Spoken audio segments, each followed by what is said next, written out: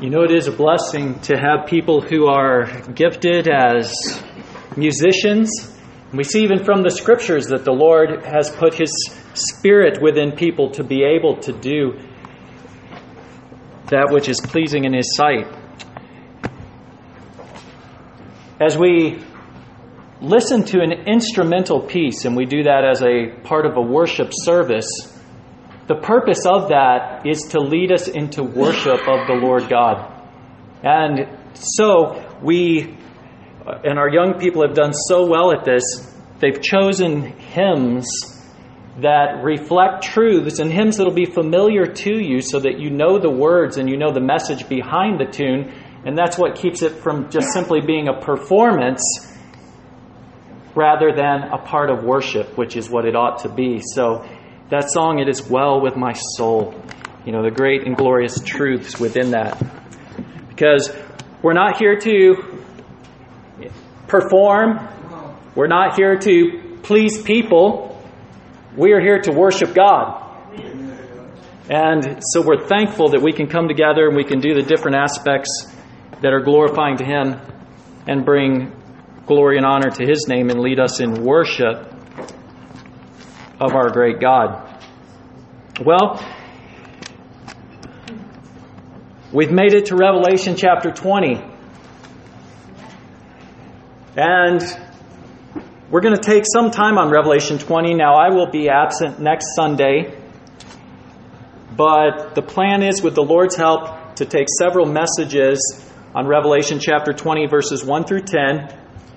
And in all of this, as the Word is preached, we ask that if you hear something different than you have heard before, if this perspective on the millennium is new to you, give a hearing to the Word of God, and remember, as I've said throughout the book of Revelation, that there are things within the Christian camp about which true, Spirit-filled, godly, and wise people have disagreed, but we can agree to disagree on the minor issues. As long as we see Christ, we see Him exalted, we're worshiping Him, and we're holding to the essentials. And so when it comes to the whole teaching about the end times, as we call it, when you look to the people of God throughout history, and as they have written down what they believe the Scriptures teach and the historic confessions of faith, what you see regarding the end times is there are essential things that are held in common. And that is that Christ will bodily return to this earth in triumph and in victory. That Christ will raise the dead, both the righteous and the unrighteous. That there will be the eternal state, and the unrighteous will be cast into the lake of fire. The righteous will inherit the new heavens and new earth, where they will dwell in glory with the Lord for all eternity. These are central. We must believe these. We must not deny these, but there are some things that we'll disagree on as we go through. But let us hear the Word of God. Let us see Christ exalted. And the text that we have before us today is a text of victory. It's a text of victory. As you read through the Scriptures and you read various passages of Scripture, it is essential that our hearts and our emotions are conformed to the central message and truth in the text. And so, some texts, as we read them, God would have us weep. Other texts, as we read them, God would have us sing and rejoice. The text that we look to today is a text that proclaims victory of Christ. It proclaims rejoicing in Christ Jesus. It proclaims what He has accomplished and how He will make all things right in the end. And so we look to Him and we ask that He would aid us even in our spirits and our emotions as we study the Scriptures. Revelation chapter 20, I begin reading with verse 1. Then I saw an angel coming down from heaven, having the key to the bottomless pit and a great chain in his hand. He laid hold of that dragon, that serpent of old who is the devil and Satan, and bound him for 1,000 years.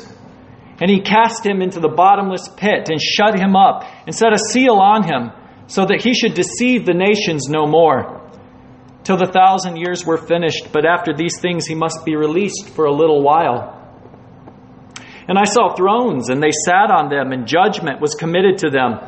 Then I saw the souls of those who had been beheaded for their witness to Jesus and for the word of God, who had not worshipped the beast or his image, and had not received his mark on their foreheads or on their hands. And they lived and reigned with Christ for 1,000 years. But the rest of the dead did not live again until the 1,000 years were finished. This is the first resurrection. Blessed and holy is he who has part in the first resurrection. Over such the second death has no power, but they shall be priests of God and of Christ, and shall reign with him 1,000 years.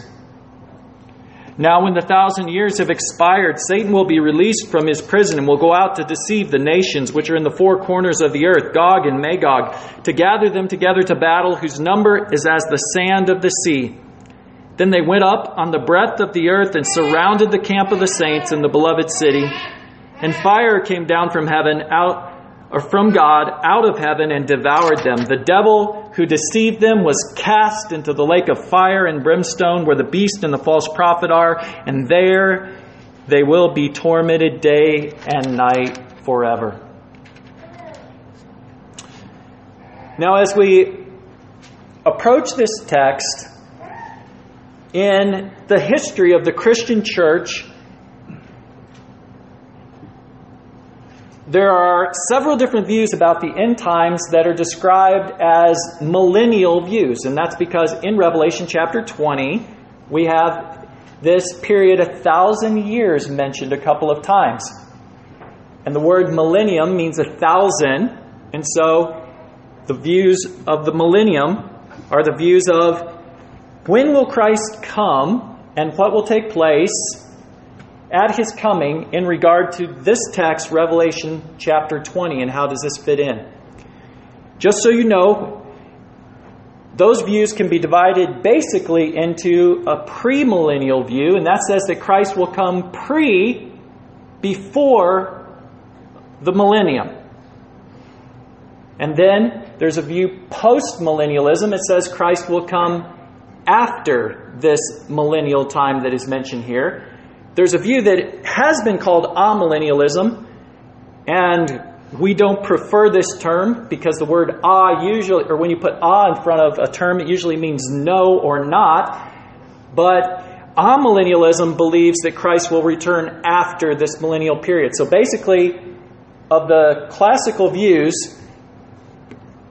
they refer to when will Christ come, and the preview says that he will come before this that is spoken of in Revelation 20, and the other views say that he will come after that which is spoken of here. Now, as we look at Revelation, we have been approaching the book from the perspective that it is divided into 7 segments primarily, and that these 7 segments cover events from the first advent of Christ, his first coming, until his second coming. And that those 7 then will repeat many of those events that take place, and they give a slightly different perspective on them oftentimes. Some of those segments focus more on the events that will occur the closer we get to Christ's coming. Some of those focus a little bit more on what happened at Christ's exaltation in his first coming. But these 7 segments run parallel with one another the interadvental period, the period between the first coming and the second coming of Christ Jesus. So as we get to Revelation chapter 20, Revelation 19 has just finished the 6th segment. And when we get to Revelation 20, we're starting over again, and we're going back to things that were accomplished by Christ at his first coming, and then looking forward in this text as well to things which he will accomplish at His second coming.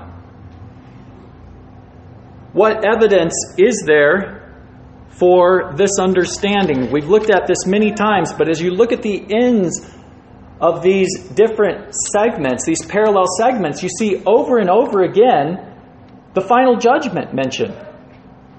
You see that it says all the way back towards the beginning of Revelation, the great day of God's wrath has come. If we are reading the book chronologically, sequentially, to say that as you work your way through from chapter 4 all the way through 22, it's describing events that unfold in time, one after the other. So chapter 19 happens after the events in chapter 18, and chapter 20 follows and happens after 19 in time and space. If you're looking at that, then it doesn't make sense of these passages which show over and over again the depictions of the great day of the Lord, the final judgment of the Lord that is to come. And we've looked at those probably a good half a dozen times over the past year or so. So what do we see at the end of Revelation chapter 19?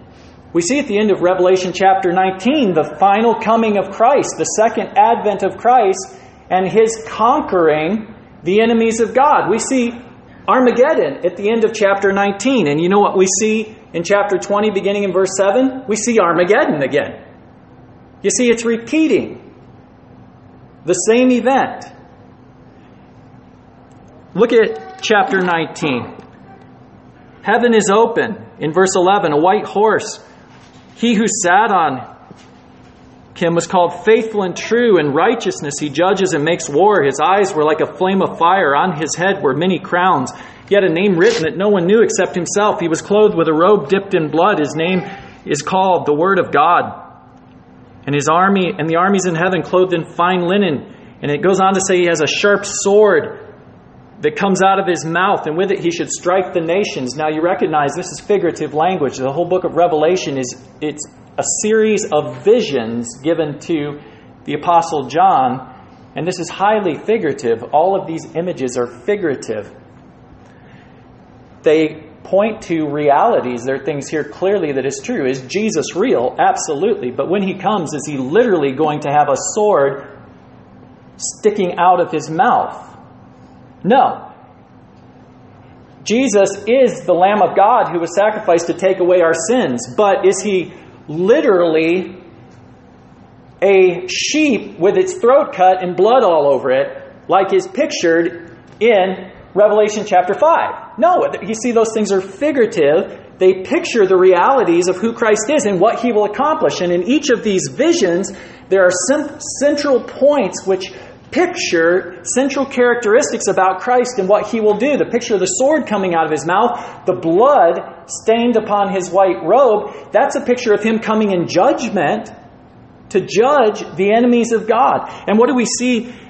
19 and following, we see Armageddon. We see all the kings of the earth gathered together. And we saw that at the end of chapter 16 as well. It's the same event, Armageddon. I saw the beast, the kings of the earth, their armies gathered to make war against him who sat on the horse and against his army. Then the beast was captured, with him the false prophet who worked signs in his presence by which he deceived those who received the mark. This is verse 20. And those who worshipped his image. These two were cast alive into the lake of fire burning with brimstone. The rest were killed with the sword which proceeded from the mouth of him who sat on the horse, and all the birds were filled with their flesh. I mean, notice the inclusive language here. It's saying the beast, the kings of the earth, they're all gathered here. And they're all destroyed when Christ comes. That's all of His enemies.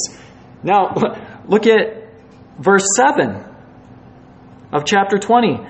Now when the 1,000 years have expired, Satan will be released from his prison, will go out to deceive the nations which are in the four corners of the earth, Gog and Magog, to gather them together to battle, whose number is as the sand of the sea. They went up on the breadth of the earth, surrounded the camp of the saints in the beloved city, and fire came down from God out of heaven and devoured them, and the devil who deceived them was cast in the lake of fire and brimstone, where the beast and the false prophet are, and they will be tormented day and night forever. It's the same event. It's the same event as described in chapter 16, where it says all the kings of the earth gathered together to oppose Christ, and then he judged them and they were condemned. Decisive victory. You see, Revelation repeats over and over again the same events. And each one of those repetitions gives different qualities and characteristics of Christ so that we see Him in all of His glory. You know, what makes a diamond on a ring beautiful?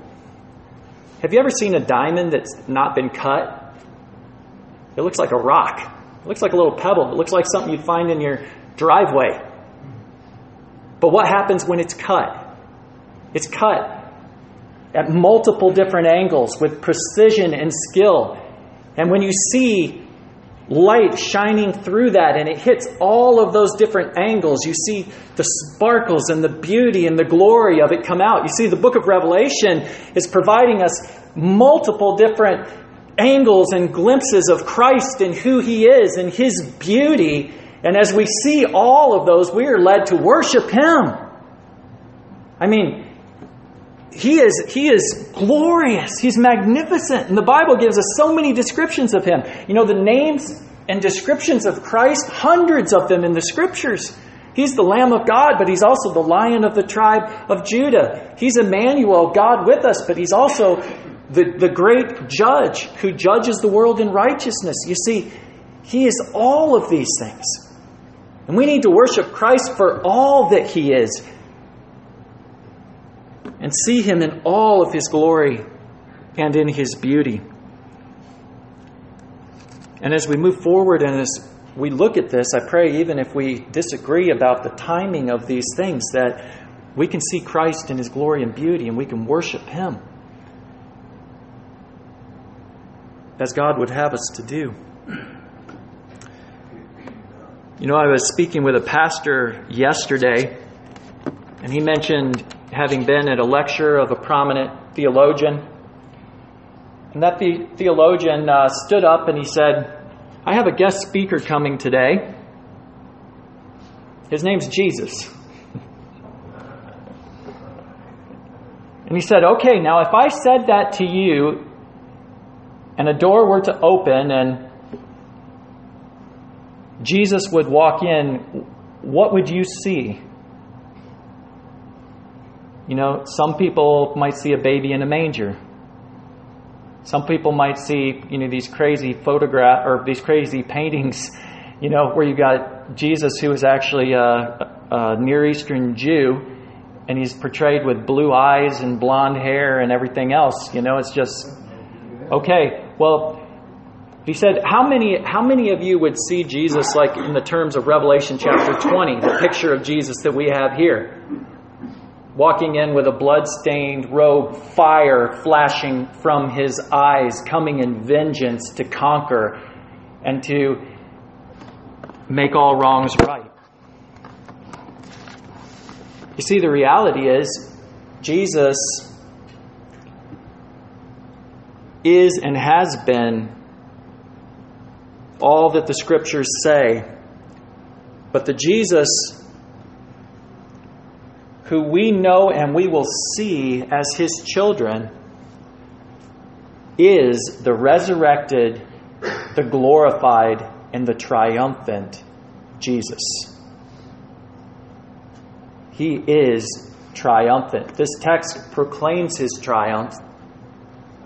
And He triumphed at the cross and He ascended into heaven, where He rules as He sits on the throne at the right hand of the Father. Well, considering the question of when do these events take place in Revelation chapter 20, I believe that we need, first of all, a summary of this. Notice, again, that John is seeing visions. What does it say in verse 1? "Then I saw an angel coming down from heaven." John is the seer. He's seeing visions that are given to him by God. These things are not literally taking place. He is seeing visions of God. So he sees an angel coming down from heaven, having the key to the bottomless pit. and a great chain in his hand. He laid hold of the dragon, that serpent of old, the devil and Satan. This vision that we see here in verses 1 through 3 is a vision of Satan cast down to the earth. Then, in verse 4, John is given another vision, and this vision is of heaven and what is taking place in heaven. Notice this. And I saw thrones, and they sat on them, and judgment was committed to them. And I saw the souls of those who had been beheaded for their witness to Jesus and for the word of God, who had not worshipped the beast or his image. Whenever you see thrones mentioned in the book of Revelation, in these visions, it's always a heavenly vision. This is the heavenly throne room that is being mentioned. These are the martyred saints. Notice it says, I saw the souls of those who had been beheaded for their witness to Christ. It doesn't say I saw their bodies, I saw their souls. This is a vision of the heavenly throne room, and they lived and reigned with Christ for 1,000 years. And then we see earth again, beginning in chapter 7. Now when the 1,000 years have expired, Satan will be released from his prison and will go out to deceive the nations which are in the four corners of the earth. So we see earth, heaven, and then earth mentioned here.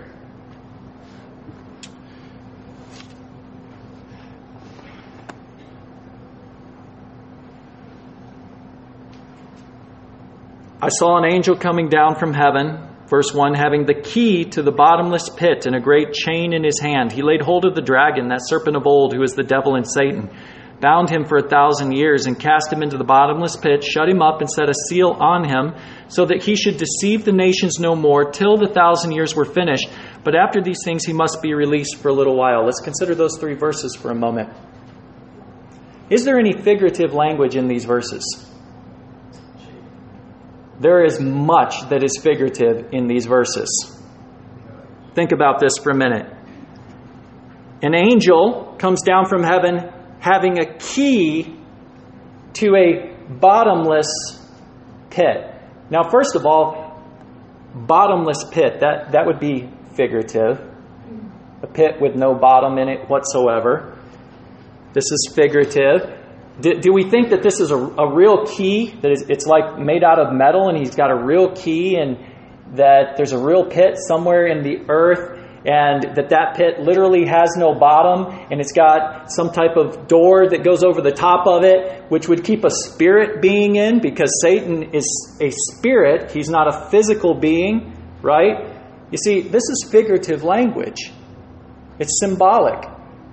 The key symbolizes that Satan is going to be locked up or bound in some way, as it mentions here. But notice it says having a great chain in his hand, and lays hold of, what does it say next? A dragon. Is Satan literally a dragon? No, you see, that's figurative. It's describing his characteristic of his ferocity and power. Lays hold of the dragon, that serpent of old, who is the devil and Satan, bound him for 1,000 years. Well, Satan is a spirit. He's not a material or physical being. So this is not like a metal chain with great metal links and wrapping up a spirit being and somehow binding him. You see, this whole passage is just chock full of figurative language. Now, it's representing absolute realities. Is Satan real? Absolutely. Is he real? Is this a real angel that's coming? Yes, absolutely. Is Satan being bound? Absolutely so. But this is the book of Revelation, folks. It's apocalyptic literature. The very nature of apocalyptic literature is it is absolutely replete with, filled to the brim, chock full of figurative imagery. And we need to approach it that way if we're going to rightly interpret it. Okay? Now some have said, well, we have to follow a literal interpretation of Scripture. Well, of course we follow a literal interpretation of Scripture. We look to find out what it literally means. But all of the people who say, if you don't agree with me on when this is, you're not following a literal interpretation of Scripture, they're not interpreting it all literally either. They're not literally saying it's an actual metal chain with metal links that's tying up Satan, who's a spiritual being. They don't say that Jesus is literally a lamb with its throat cut and blood streaming all over it. No, they know that it's figurative. It's just a difference of opinion. Which items are figurative and which are not. Okay? So there have been accusations against people in the past saying, well, you don't take the Bible literally. Well, those are unkind accusations and inaccurate. Unkind and inaccurate. Uncharitable and inaccurate. Not at all. We look for what it literally means. And there are multiple figures of speech in the Scriptures, especially in the book of Revelation. What about the very time period of 1,000 years? The numbers throughout Revelation are predominantly figurative. They're figurative. And we don't look at the book of Revelation and say it says 1,000 years. It has to be literal 1,000 years of our 24-hour days, 365 days, 1,000 of that. Why? Because over and over again, figurative. And when you think about these years that are chosen, they're representative. 1,000, 10 times 10 times 10. What is the number 10? It's the number of completion. What is it saying? It's the complete period of time for this millennial kingdom. The 144,000 that are mentioned in the book of Revelation. 12 times 12 times 1,000, which is 10 times 10 times 10. You have 12. 12 was representative of the people of God. You think about the 12 patriarchs. And then Jesus chose how many apostles? 12 apostles. And then what is 1,000? 10 times 10 times 10. It's completion. This is speaking about the whole people of God throughout the ages. The 144,000. You see, the connections there in understanding that these are figurative just stand out then from the text. They make sense. So, considering this question of when, and I've said this before, and here's kind of the reality. There's much agreement in the Christian camp about many of the details of the book of Revelation. I think where the most controversy comes in is the question of when. Oftentimes it's not the what question, it's the when question that gets people all up in arms against one another. But the reality is, one of the main practical exhortations in the Word of God is that when we consider the coming of Christ and His victory and the things that He has accomplished in His redemptive work, we're supposed to comfort one another with these words, the Scriptures say. But there have been a lot of battles within the Christian camp where people are calling other people heretics, where they're saying, I don't even think you're saved if you don't agree with my exact scheme of things. And that's not comforting one another with these words. All right? So, I hope we can take comfort in the fact that Christ is victorious and that He will accomplish His purposes. Now, I saw an angel coming down from heaven, having the key to the bottomless pit, a great chain in his hand. He laid hold of the dragon, that serpent of old, who is the devil and Satan, and bound him for 1,000 years, cast him into the bottomless pit, shut him up, set a seal on him, so that he should deceive the nations no more, till the 1,000 years were finished. But after these things he must be released for a little while. I want to go back for just a moment and review the Bible's timeline of history. If you look at the biblical timeline, in its most general and its broadest form. So envision a timeline. Children, you who are in school, you know what a timeline is, right? You got a line drawn out of some kind, and then maybe you got little lines coming down, like little skyscrapers, they come down and they sit on that line, and then you have descriptions of events in history and dates that are listed all down that timeline.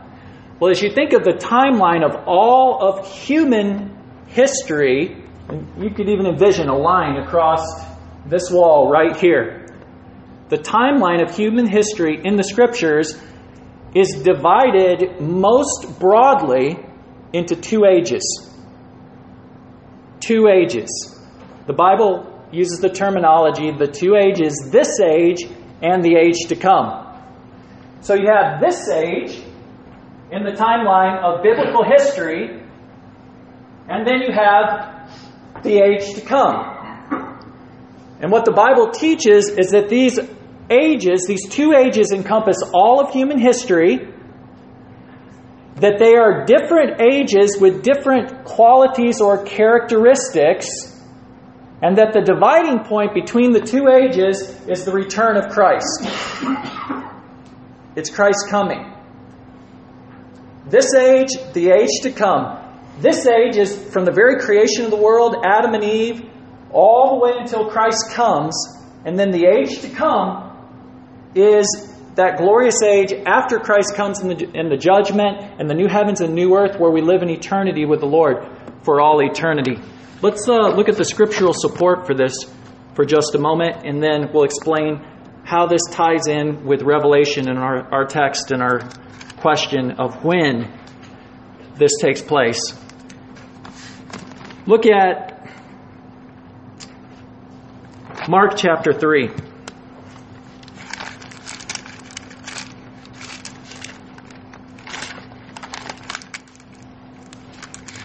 Mark chapter 3.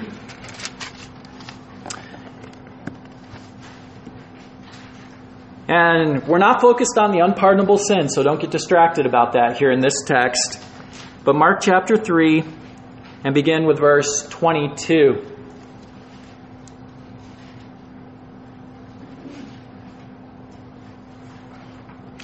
Also, as we read through this, there are 2 things I want us to note. One, Jesus is going to talk about this unpardonable sin and how long it will be before somebody who sins this can be forgiven.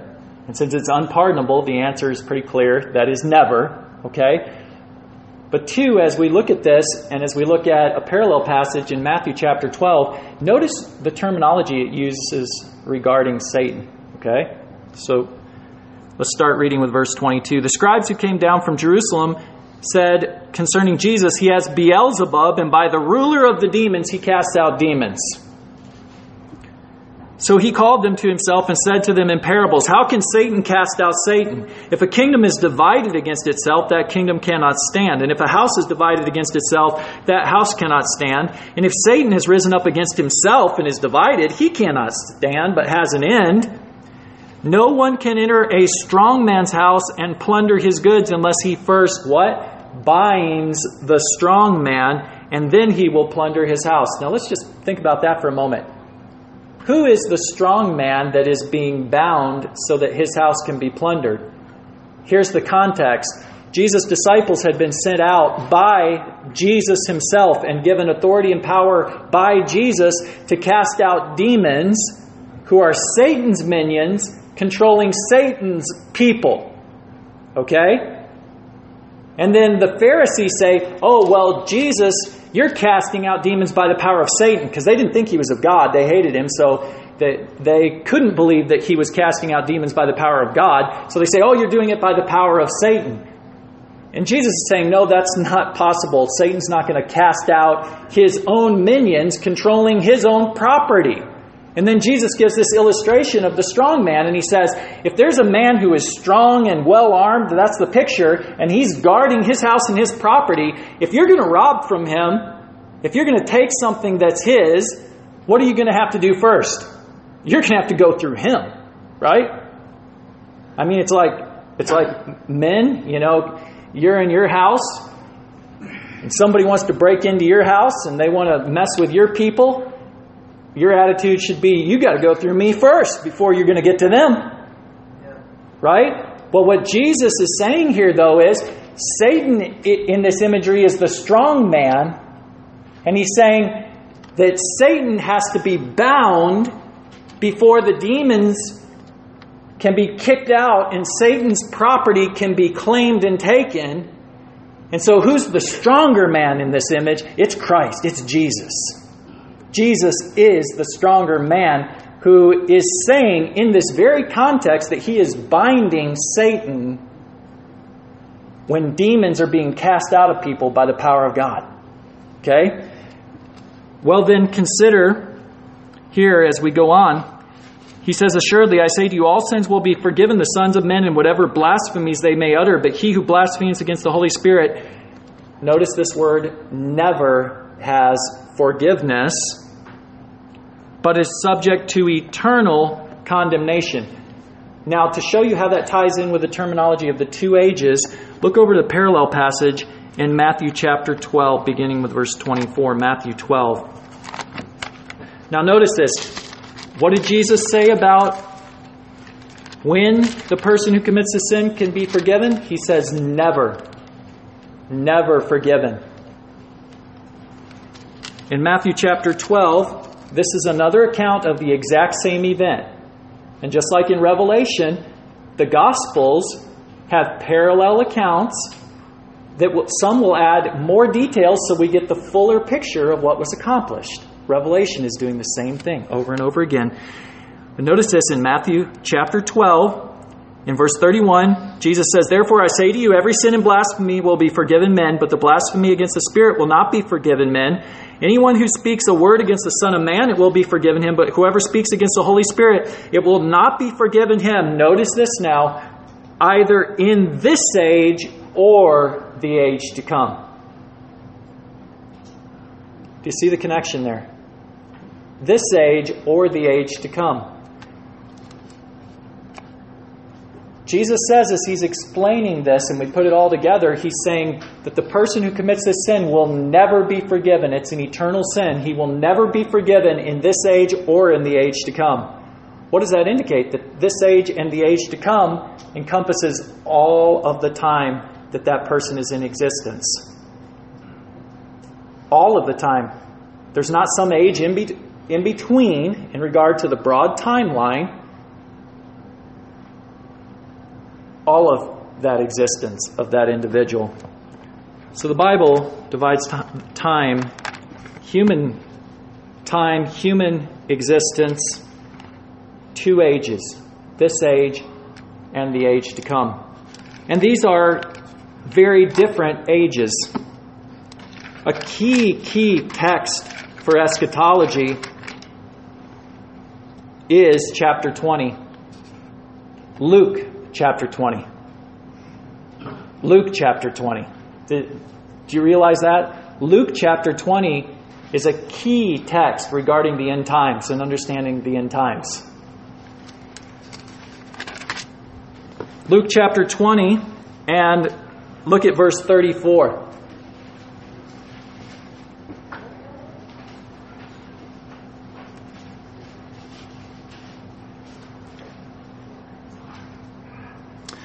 Jesus answered and said to them, the sons of which age? This age marry and are given in marriage, but those who are counted worthy to attain to what age?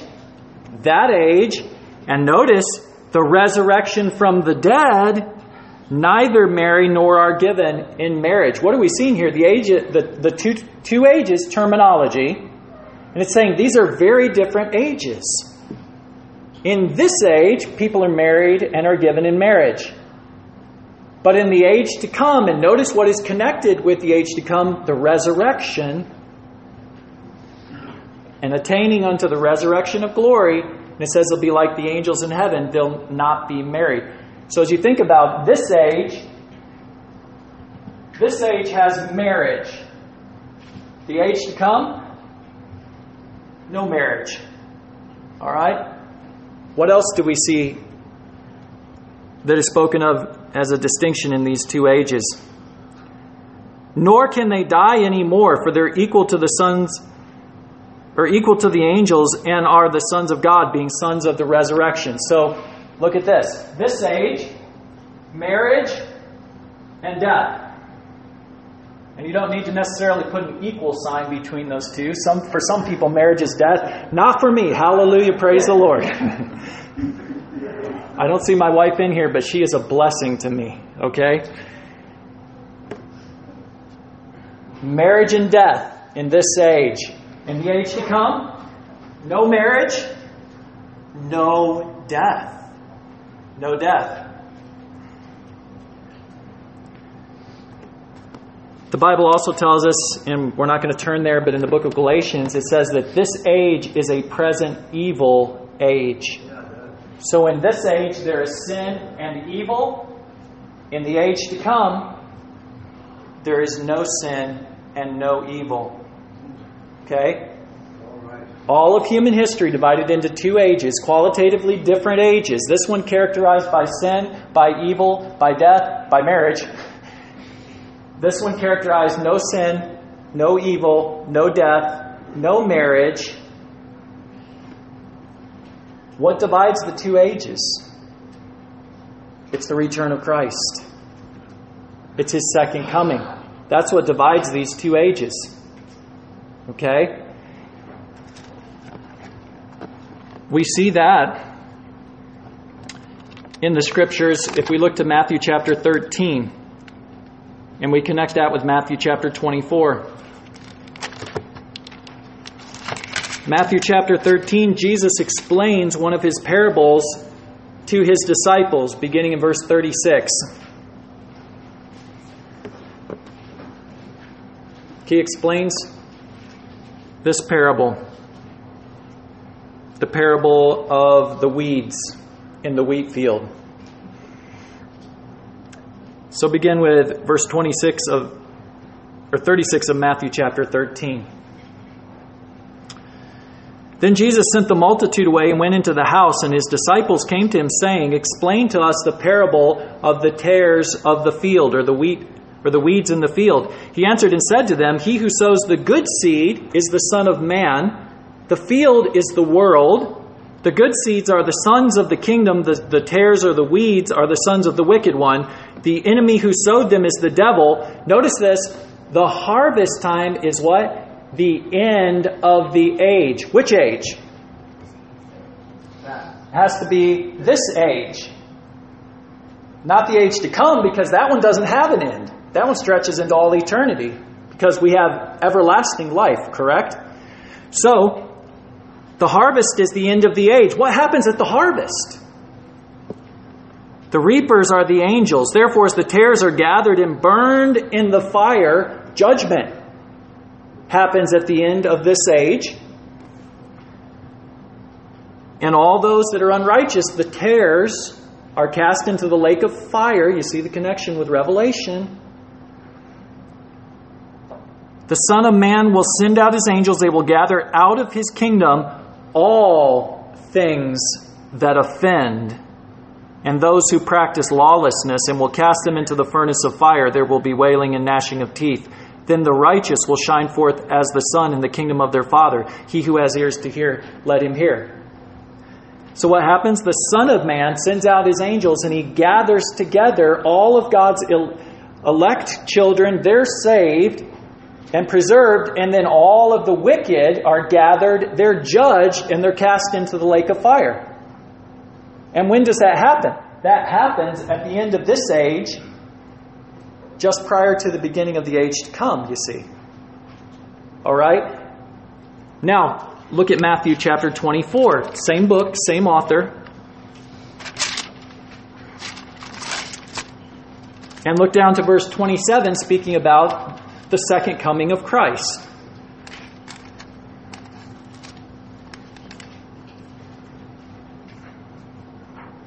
It says this, "For as the lightning," in verse 27 of Matthew 24, "as the lightning comes from the east and flashes to the west, so also will the coming of the Son of Man be. For wherever the carcass is, there the eagles will be gathered together. Immediately after the tribulation of those days, the sun will be darkened, the moon will not give its light, the stars will fall from heaven, and the powers of the heaven will be shaken. Then the sign of the Son of Man will appear in heaven, and then all the tribes of the earth will mourn, and they will see the Son of Man coming on the clouds of heaven with power and great glory.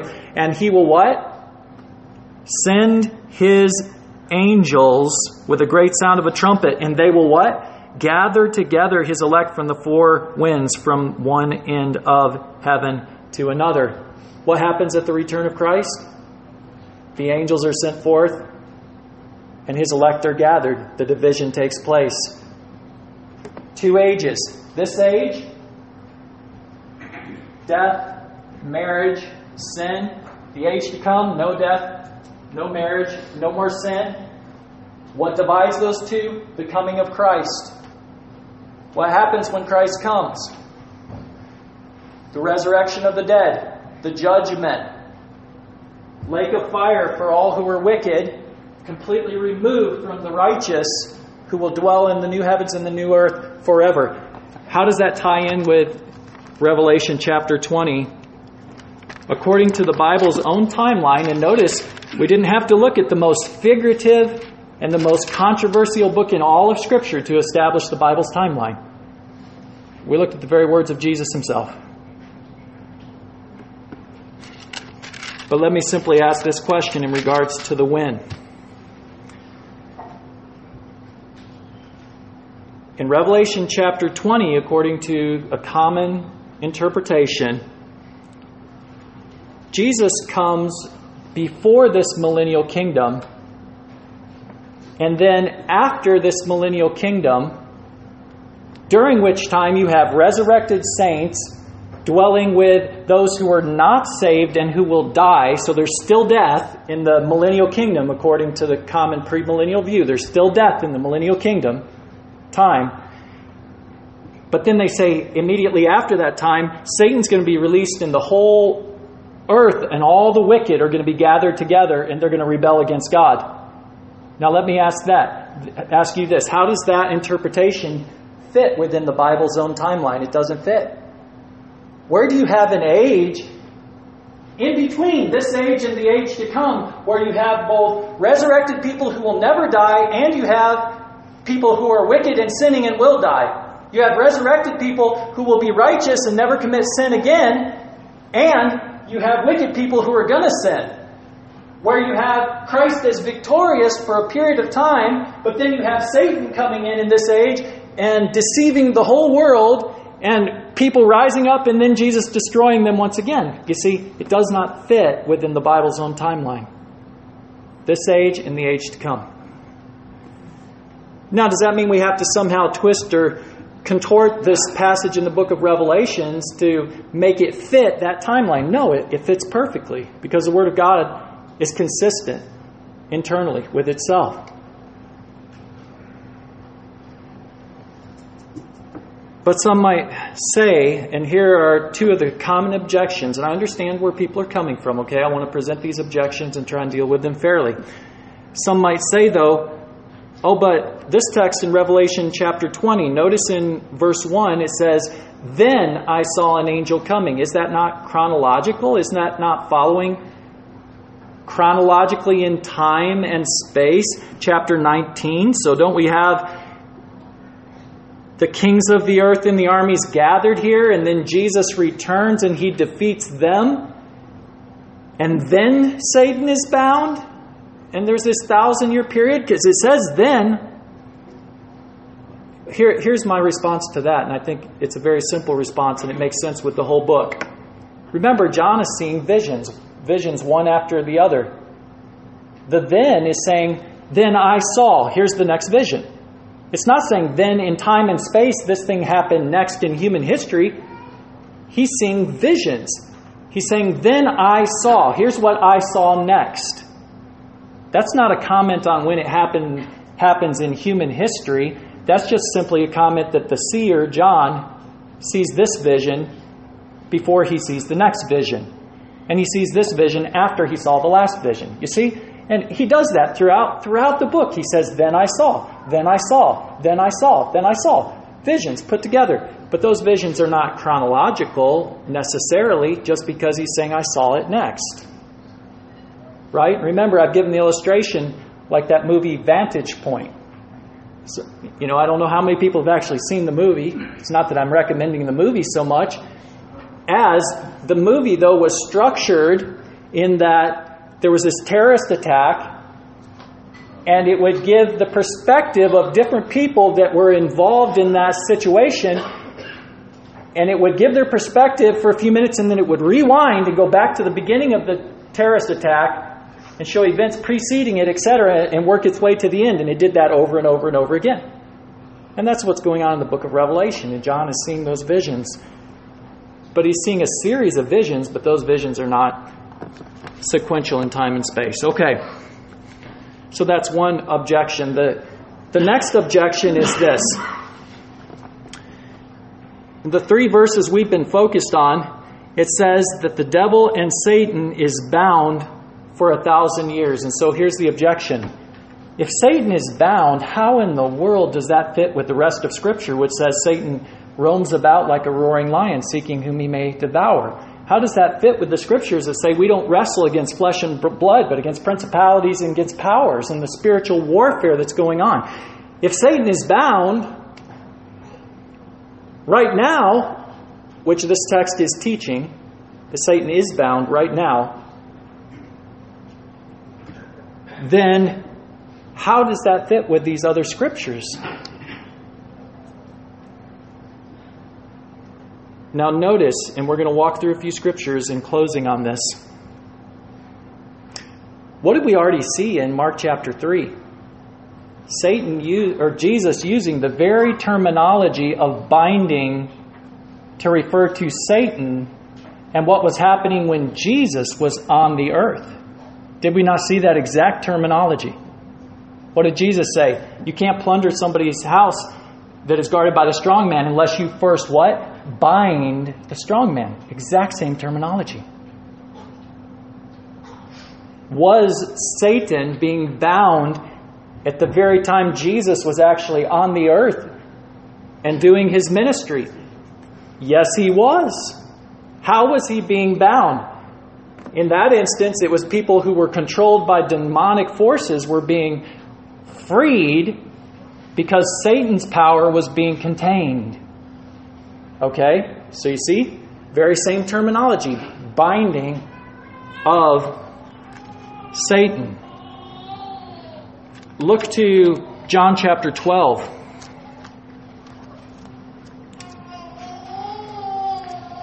So here's what I'm proposing. I am proposing that we are in this millennial age right now. I'm proposing that this text of Revelation is describing the inter-advental period, the period between Christ's first coming and his second coming. I'm saying that this passage in Revelation describes this age that we're in now.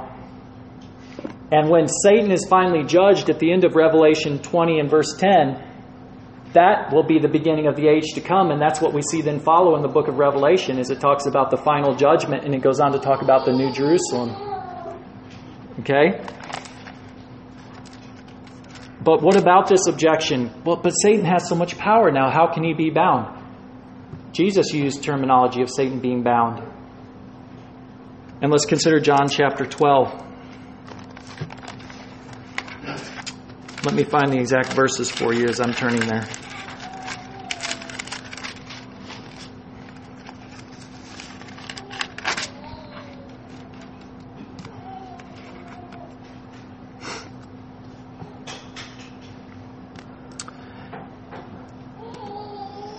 Notice, and let's jump in at verse 30. Jesus answered and said, "This voice did not come because of me, but for your sake. Now is the judgment of this world. Now the ruler of this world will be cast out. And if I am lifted up from the earth, will draw all peoples to myself." This he said, signifying by what death he would die. When does he say the ruler of this world is cast out? Now, Jesus says. Now, in my work, in my ministry. In Revelation, it says he took hold of that dragon, the serpent of old, who is the devil and Satan, bound him for 1,000 years, cast him into the bottomless pit, shut him up, set a seal on him, so that he should deceive the nations no more. And then he'll be released for a little while.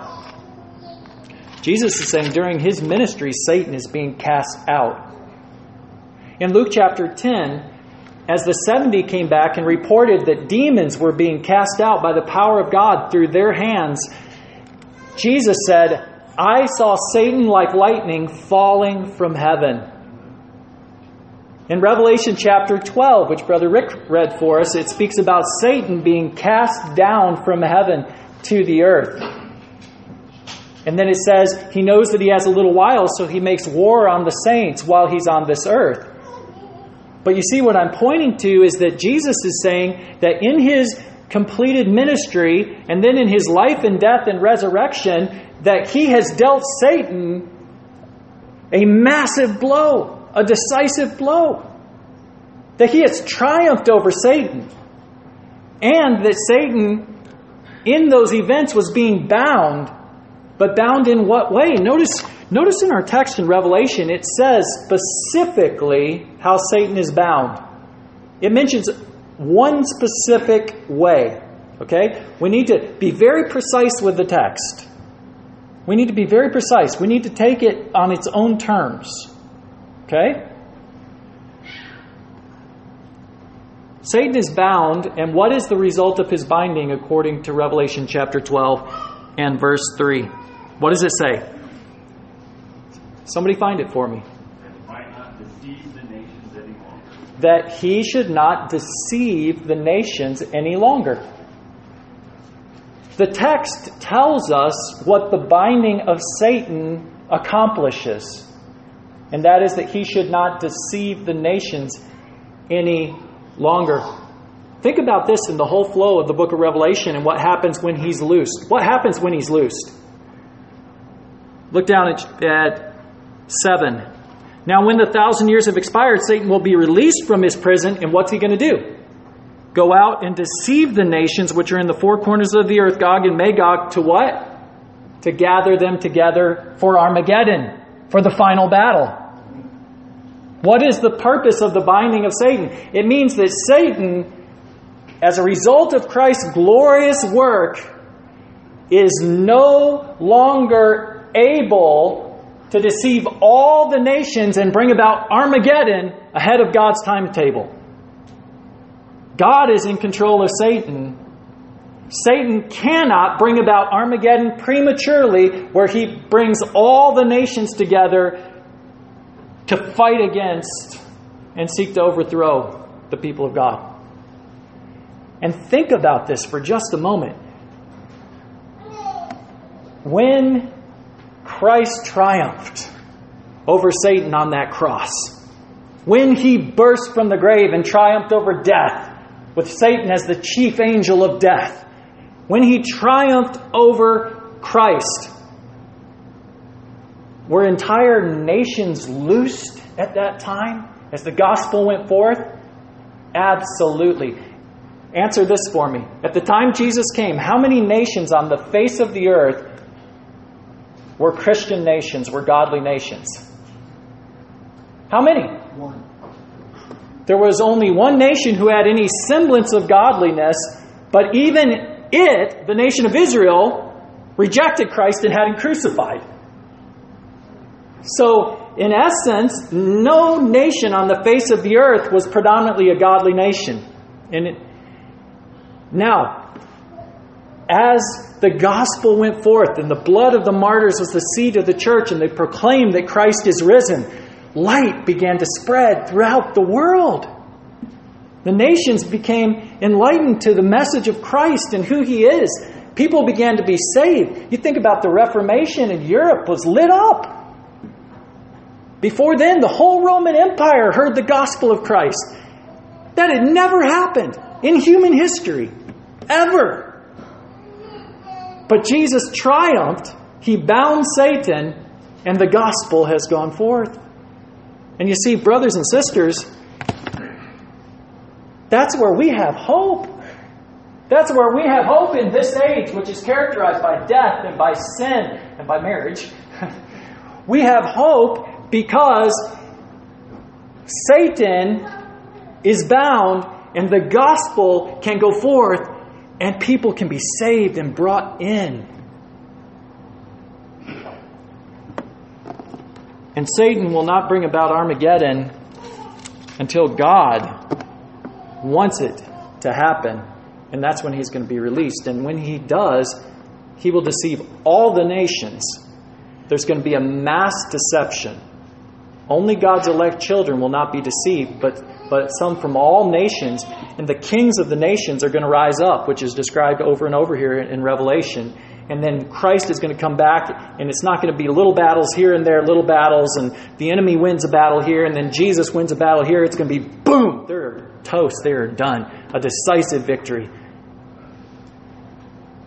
You see, I believe that's the Bible's timeline here. And this gives glory to Christ. 1 Corinthians chapter 15, it says, He must reign until He has put all enemies under His feet. The last enemy to be destroyed is death. Is He reigning now? He's reigning now. He is reigning now. He is triumphant now. Does that mean that all sin, all evil, all death, everything's been put away? No, but that's coming. That day is coming. And for now, we recognize, you know what? Satan is bound in his ability to mass deceive the nations and bring about Armageddon, but yet he is still at work. His minions are still at work. And just answer me this, folks. Do we even need Satan to sin? First of all, is Satan omnipresent? Is Satan everywhere all at once like God? No, he's not. The reality is, probably none of us here have ever had Satan directly trying to influence us. He can't be everywhere all at once.